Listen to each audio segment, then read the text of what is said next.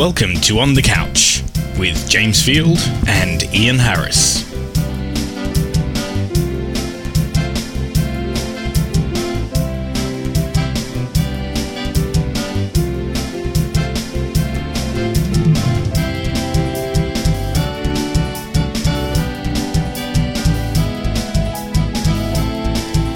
It's episode 85 for the 25th of July, 2008.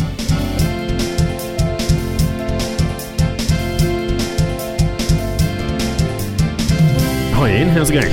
I'm doing very well, James. I'm sitting in a very warm hotel room in sunny Moscow.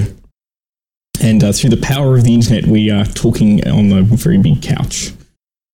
Indeed, and I'm sitting in a cubicle in sunny England. Well, it's not actually that sunny. It's looking a bit grim here at the moment. Oh, really? But, you can't have it all, can you? No. So, there we go. Anyway, bags of news and Couch 85. This is we're going to talk about the standard mix of business news, technology news, bit of content delivery, mobile gaming, and other stuff. Indeed, and there's a lot of interesting news going on. Yeah, lots of stuff. Looks very good. Now, I'm a bit of an Apple fanboy, but I'll let you do the first story. Oh, really? I feel privileged. Well, the Apple's just had their review of what they've been selling. And it appears that, in fact, they've been selling Macs. Who would have thought? Well, quelle surprise, as they say. And in fact, I mean, we've heard some reports about how Apple are now selling, now the third biggest retailer of PCs in the US. But they've actually sold $3.6 billion worth of Macs, 43% above last year. And that's only about 4 or 5, though, isn't it? No, that's a lot of. That's almost 1 million desktops and 1.3 million notebooks, which is, I've got to say, a sizable amount of Macs. They're like number 3 in the US now for selling computers. Yeah, which is quite amazing. Dell and HP. So it's an interesting strategy they've got from the whole iPod, the Halo effect. That's it. And then people looking to use other devices other than just PCs. And we've seen that with the netbooks, with people happy to get something that's not even running Windows, but just happy to use a browser. And obviously, people getting over the fact that they have to have Windows now, looking at Macs as an alternative. And it seems to be working really well. Yeah. And I think things like the iPhone working in the corporate environment with Exchange and push email and as a BlackBerry, corporations maybe are looking at it as well. I mean, it's quite well entrenched in the kind of academic world. But, academic, video production, graphic design, that sort of area. But it almost seems like it's kind of made a bit of a step into the mainstream. Well, we'll see. I mean, it looks good for Apple. I am a shareholder, I should point out at this stage. But the share price hasn't done too well because they did actually announce in the quarterlies as well that the margins were probably going to come down a bit. So right. But they also announced that there was going to be a strategic change in one of the products. Or a new strategic product or something. And everyone's speculating it's going to be an EPC, super sub notebook or something like this. Well, they never seem... So, you can never kind of predict what Apple's going to do because they don't give you a lot of clues, but it'll be interesting to see what happens there. Yeah, and one loose word in a press briefing doesn't mean much. No. But everyone likes to speculate, don't they? In the UK, I think we talked a bit about this as under discussion in the US, but the major ISPs in the UK appear to have done a deal with the Recording Industry Association or the British Phonographic Industry? Yeah, so the equivalent of that in the UK. And 6 of the UK's biggest ISPs have signed up to start sending nasty letters to customers, cut their connection speed down if they download illegal music. Now, and it's more than that. I mean, I was listening to something on the radio the other day and saying that essentially even ripping CDs isn't legal in the UK. Oh, really? Wow. Yeah. So, and they just really want to look for a levy on almost every single ISP, and it was a couple of pounds a month or something like that per person. which I think is probably the wrong way. It's a real the British phonographic industry needs to just innovate, change the game. Yeah. Well, I'm just astonished that we've got BT, Virgin, Orange, Tiscali, BSkyB and Carphone Warehouse, who are the big six, I guess, in the UK. I was astonished. Why would they be motivated to sign up to this? But it appears that the government's got involved, and I think they got them all in a room and said, "Look, guys, either sign up to this voluntarily or we'll legislate." Well, maybe it's before it happens for video, because the video guys aren't that concerned, because still doing video is quite a concern. I mean, music isn't a huge amount of bandwidth. Half an hour of music, it's 10 megabytes. Half an hour of video is a gigabyte, almost, or something like that. So obviously depending on the resolution. So I guess they probably want to make sure the door is bolted before the horse escapes, kind of thing, and the horse being the video. Indeed. Because one of the concerns here is, free. They don't make any money from people. They're all now doing pretty much the sort of as much as you can eat deals. Mm-hmm. So if their networks get flooded, how can they make additional money without investing a huge amount more in upgrading all the infrastructure to allow larger bandwidth? I mean, I know there's talk of the people doing 100 megabits to the home now, I guess fiber to the home in the cable. Yeah, world, like BT and Virgin are talking about 100, 200 megabits to the home. At that point, but that'll be a trial in a small village where the CEO lives or something. You know how it is. Well, it's going to take a couple of years, but BT are committed like £1.5 billion to doing that. It's certainly going to at least cover London, if not all the other major areas. They probably spend £10 billion a year anyway upgrading the network. So it's just it's good PR, I suppose. Yeah. But once they get to that kind of maybe 100, 200 megabit to the home kind of range, then downloading movies is just not going to be a problem anymore. So I think you're probably right. Allow 6 kilobits of BitTorrent. So I think that's so I think you're right. They are probably trying to get all the ISPs in line so that when it does get to the point of everyone downloading large quantities of high definition video, they can say, well, we did this for music, so you should do the same thing for video. Interesting. Indeedy. You've got a story here about Microsoft upgrading. Is this DirectX going up to 11? Yeah. It's quite a substantial article on what Microsoft's thoughts are on gaming, especially for the PC. And to be fair, the stuff on DirectX 11 was interesting, and then the rest of it I kind of fell asleep. So it's like there's lots of stuff they're saying, but they're not actually got any clear direction. DirectX is the graphics standard, which they invented basically because Windows 3.1 and even Windows 95 had a very convoluted way of accessing the graphics hardware from a game, which meant that the graphics performance was terrible and people didn't want to write games for Windows. So they invented this thing called DirectX, which the idea direct being DirectX, direct access to the hardware, means that the game programmers can have much tighter control over the hardware, produce better graphics and hence better games. So this is a competitor to OpenGL? I think it incorporates at least it's the same sort of functionality. I think it has some sort of, if not the same, but equivalent to that sort of functionality. But it's Windows proprietary, I guess. Absolutely. But then they get support from the graphics card vendors to support it natively or whatever. Exactly. And DirectX 8 was kind of the standard for a while, and DirectX 9 came out. And the fuss with DirectX 10 was that they completely changed the way that the programmers had to access DirectX stack. And their argument was, we want to do some really cool new things. You have to change the way you do everything. And the other kicker to that is that Microsoft insisted that DirectX 10 was only available in Vista. Now, there's no reason for that. They just decided, for business reasons, that would be the case. So if you want a DirectX 10 there's a reason. They want people to buy Vista. There's no technical reason, I guess. So you're right.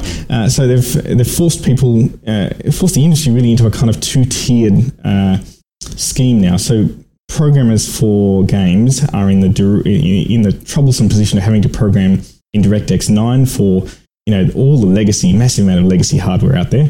Basically, it fragments the PC gaming market, I suppose. Exactly, into two tiers. DirectX 11, now that they've announced this, is kind of saying, well, we don't really want to fragment it anymore. This is a step beyond DirectX 10.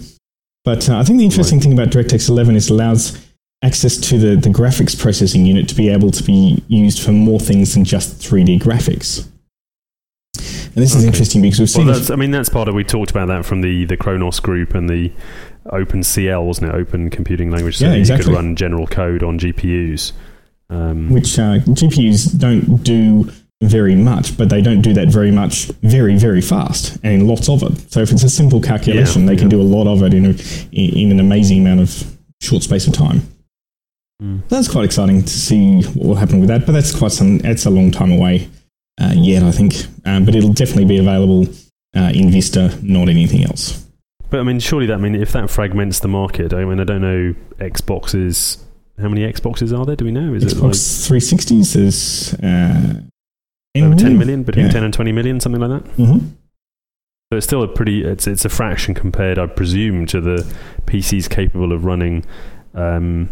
True, DirectX 11. There'd be hundreds of millions of the boxes. But then most people aren't running games on those machines, are they? I mean, I guess still, if you're a gamer, you're going to get a console. So yep, and that's probably true. So I think it's Microsoft trying to take a step and take control of the PC gaming market, which it's a massive market. It's just but I heard at E3 there wasn't really much console news for console games. PC games. Everyone announces for consoles, and it's kind of assumed there'll be a PC version. But again, kind of an interesting environment. Moving on, I guess, to content news. Yes, this was a kind of a thing called SOC, which the selectable output control, which the FCC is trying to impose. I don't know if it's the FCC and the Motion Picture Association of America, the MPAA, want to basically say if our members who own the movies are going to broadcast onto your system, they want to be able to disable various outputs on the set-top boxes, DVD players, Blu-rays, or whatever, to prevent leakage effectively. So they don't really want digital outputs to be able to be.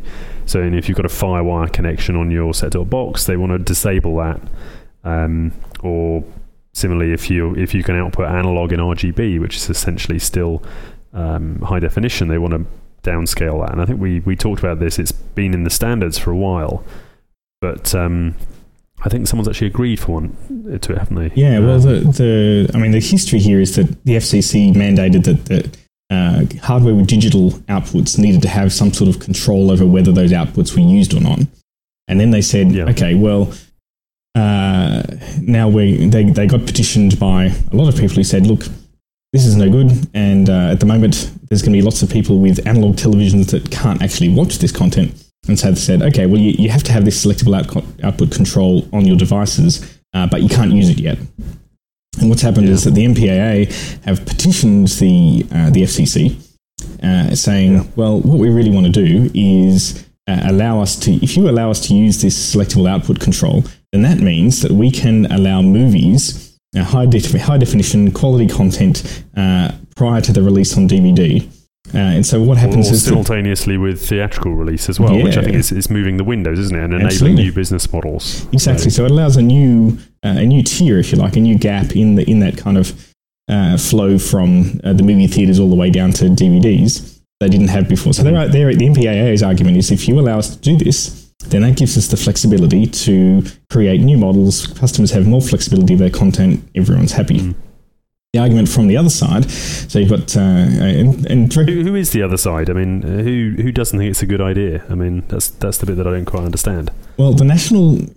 See, the fundamental thing is that the argument's not so much actually about the selectable output control. The argument is actually about creating this new window. And so the National Association... And I think it's the FCC, which is supposed to be the consumer, representing the consumer. They're the ones who are saying it's not good for consumers, but in my mind it is good for consumers. Well, the National Association of Theatre Owners have argued that there's about 30,000 theatres across the country that are represented in that group, and their filing to the FCC says, look, what we really want to do is make sure that people go to theatres and enjoy the content in the best way possible.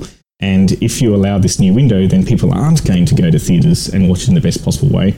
They're going to use this new window, and so in fact, the theatres will suffer. If the MPAA, there's a quote here from a guy called Grover Norquist saying, the logistics and costs of getting your family to a movie theatre, finding seats together, buying popcorn and stuff.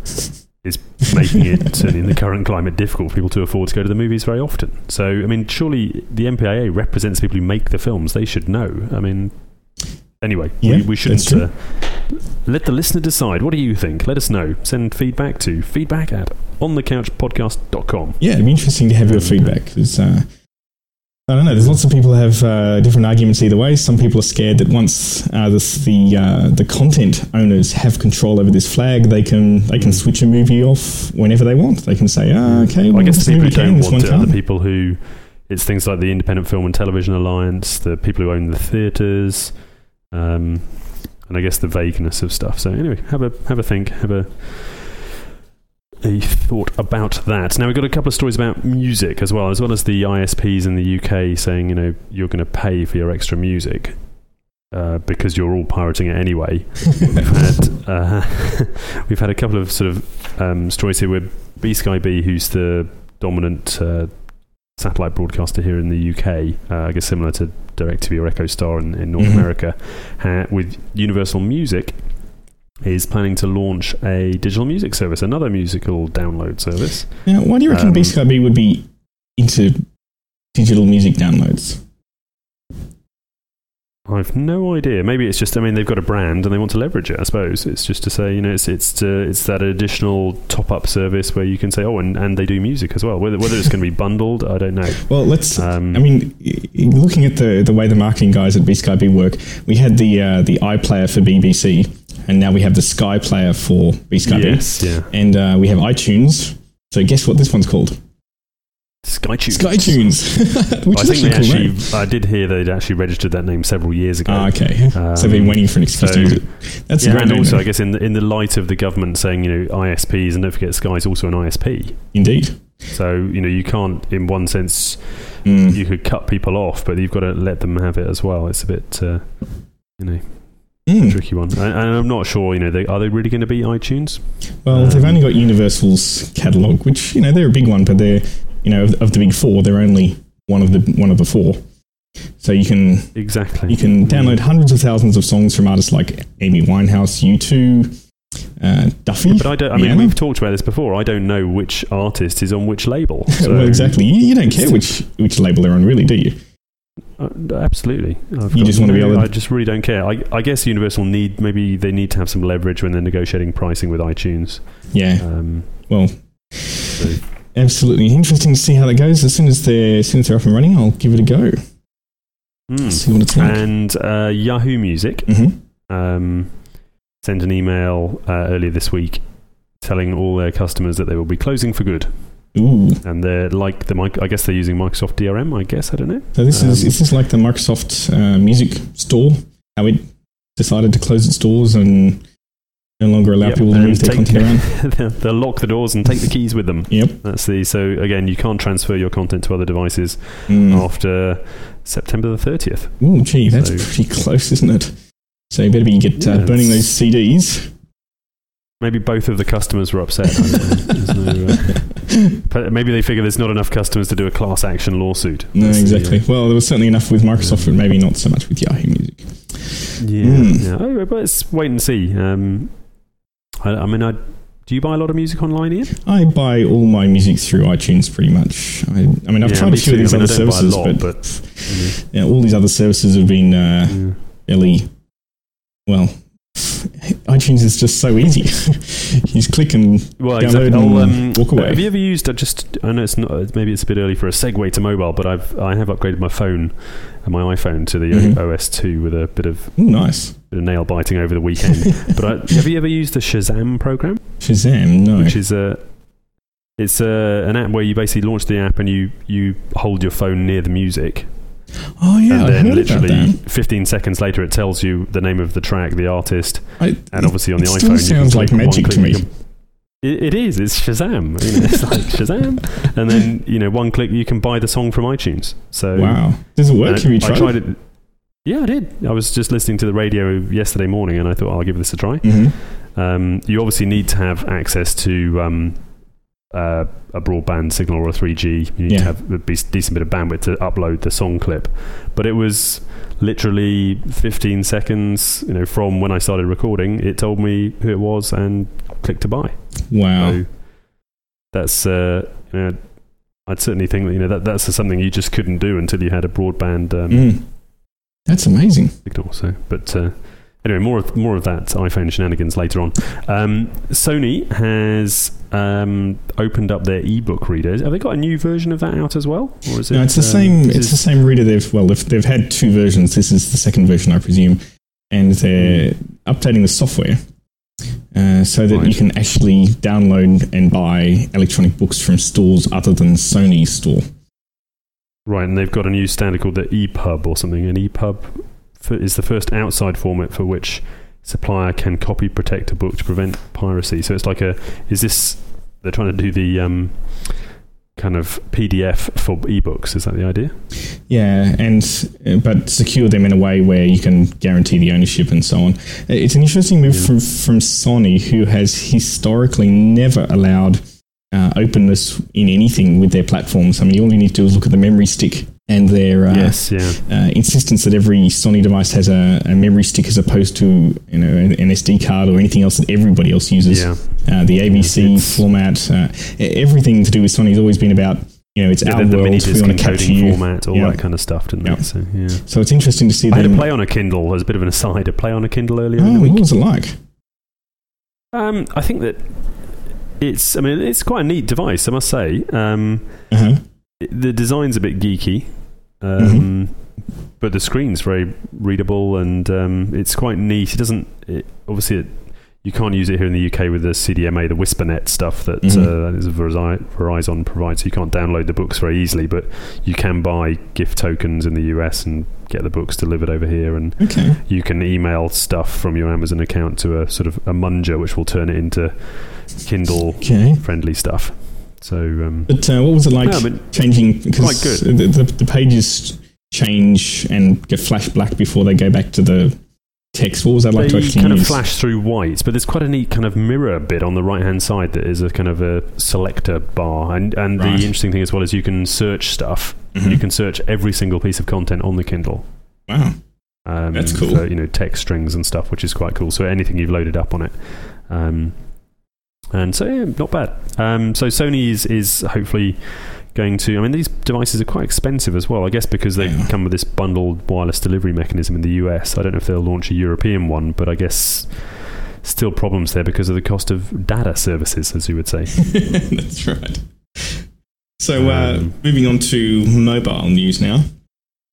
Yes. There's something here about ads for the iPhone. Yeah, this is a little company called AdMob, or I guess it's a small company, but they're trying to come up with a new kind of ad format, I think, or new, what's the best ad format.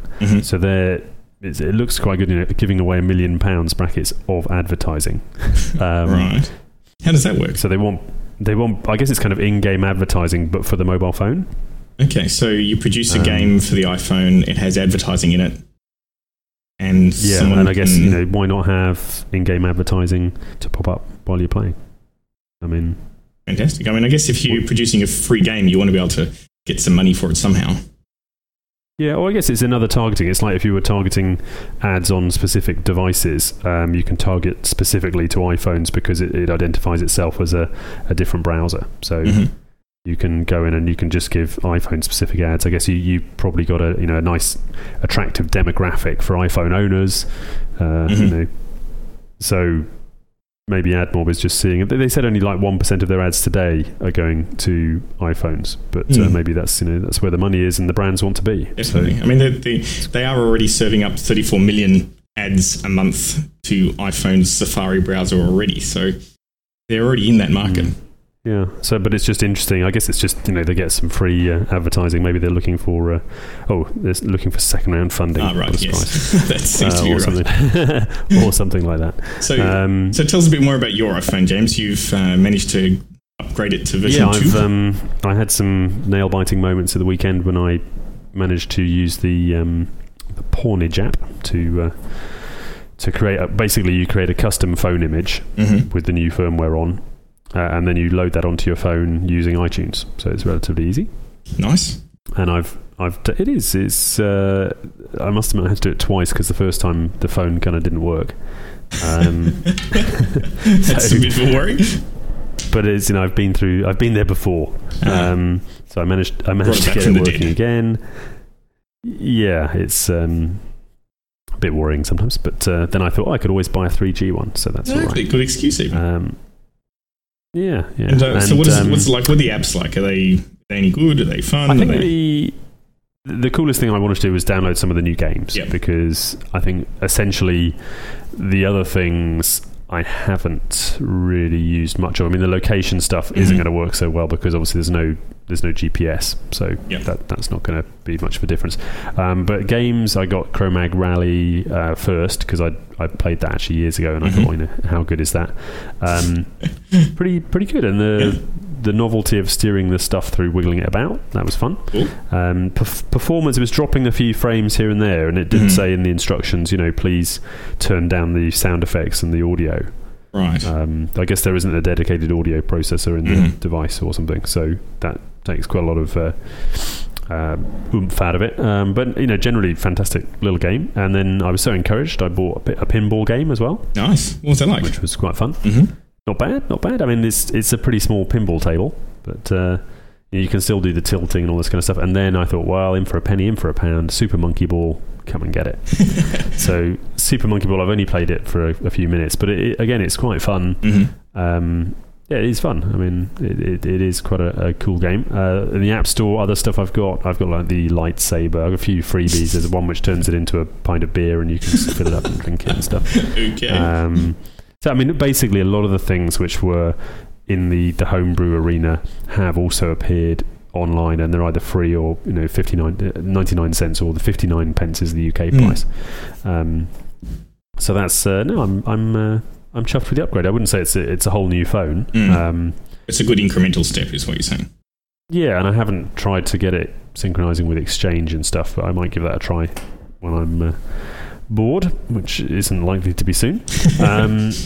So yeah, I think it's a pretty good upgrade. I think there's obviously a few bugs there. One thing I have noticed is my battery life is a lot better, but I think that's the previous hack I had didn't really turn off the Wi-Fi very well. So always a bit of a stealer there. Sucker. So I think generally I think that's pretty good going actually. Okay.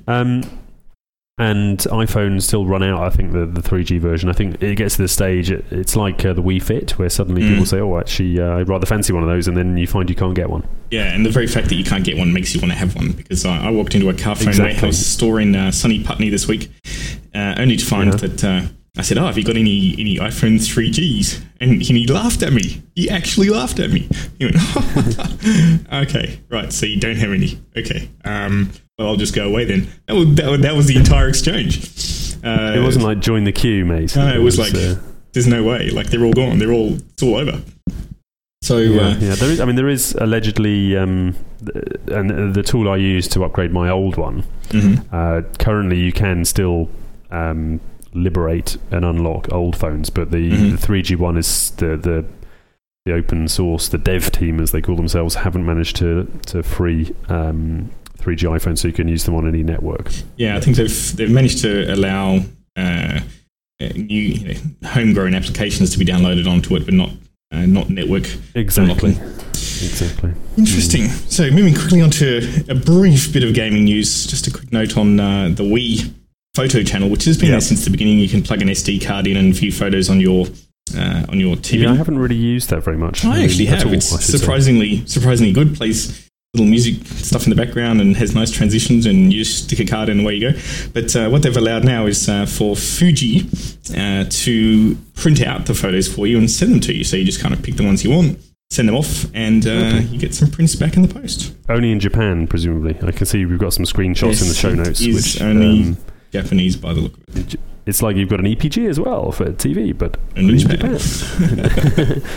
But I suppose they try a lot of things there, so that's cool. I've also bricked my PSP, so I'm trying to unlock that. I've got one of these Pandora batteries, so I'm trying to go into the world of homebrew in my PSP, but I don't actually want homebrew. I just want to make it work again. So any tips anyone could like to send me, that would be really very good. I've kind of managed to boot it up with lots of with the ability to allegedly do homebrew, but I still fail. So maybe this weekend, if it's raining, I might have a chance to look at that. Now, the wacky news, you've got something about Fungus, the videotape, or something. What's all that about? We've all got collections of VHS tapes gathering dust on our shelves, but the bad news is that according to the Telegraph, there's a report that because they haven't actually been used for a while, they're sitting in a damp location, as in England. There's a new fungus that's worked out that videotapes are quite yummy, really.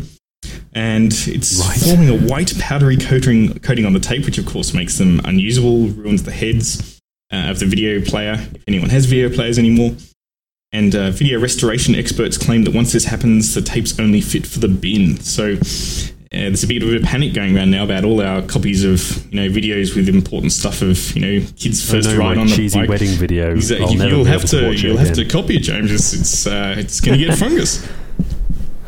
Believe me, I don't want to do that. But I guess people tend to think media lasts forever, and it doesn't. Exactly. And even I think about every 50 years or so, basically you have to switch it or re-archive it, I suppose. Yep. And even I remember it was probably a couple of weeks ago when I grabbed a CD of some music I was doing about 4 years ago, and it was a copy of some recording of the music that I was had put onto a CD, a recordable CD. Popped it in my laptop and couldn't read it. The whole CD, and I'd used the CD before, it was definitely working, but now after 4 years, this CD was no longer readable. So this media we always assume is... I had some DVD writers, actually, that I found were, it claimed I could record them, but they just wouldn't play back. I think that, they definitely do go off. Anything that is recordable media, I know sometimes they claim they'll last forever, it's archive quality and all this kind of stuff, but DVDs don't last forever. They're certainly the ones you make yourself and CDs as well. So yeah, I guess at least you don't have to worry about fungus at the moment for DVDs, but watch out for those videos. Indeed. And your tapes as well. My wife's still got tapes and stuff, so they presumably are just as susceptible, but I guess they're probably more noise tolerant. Yes. Interesting. Well, I think that about wraps us up for this week. Indeed. And thank you, Ian, and thank you, Skype, for making this podcast possible. Indeed. Brilliant. So have a good week, Ian. I will. And we'll hit the decks next week. For episode 86. Indeed. Goodbye from me, James. And goodbye from Ian. Cheers. Bye.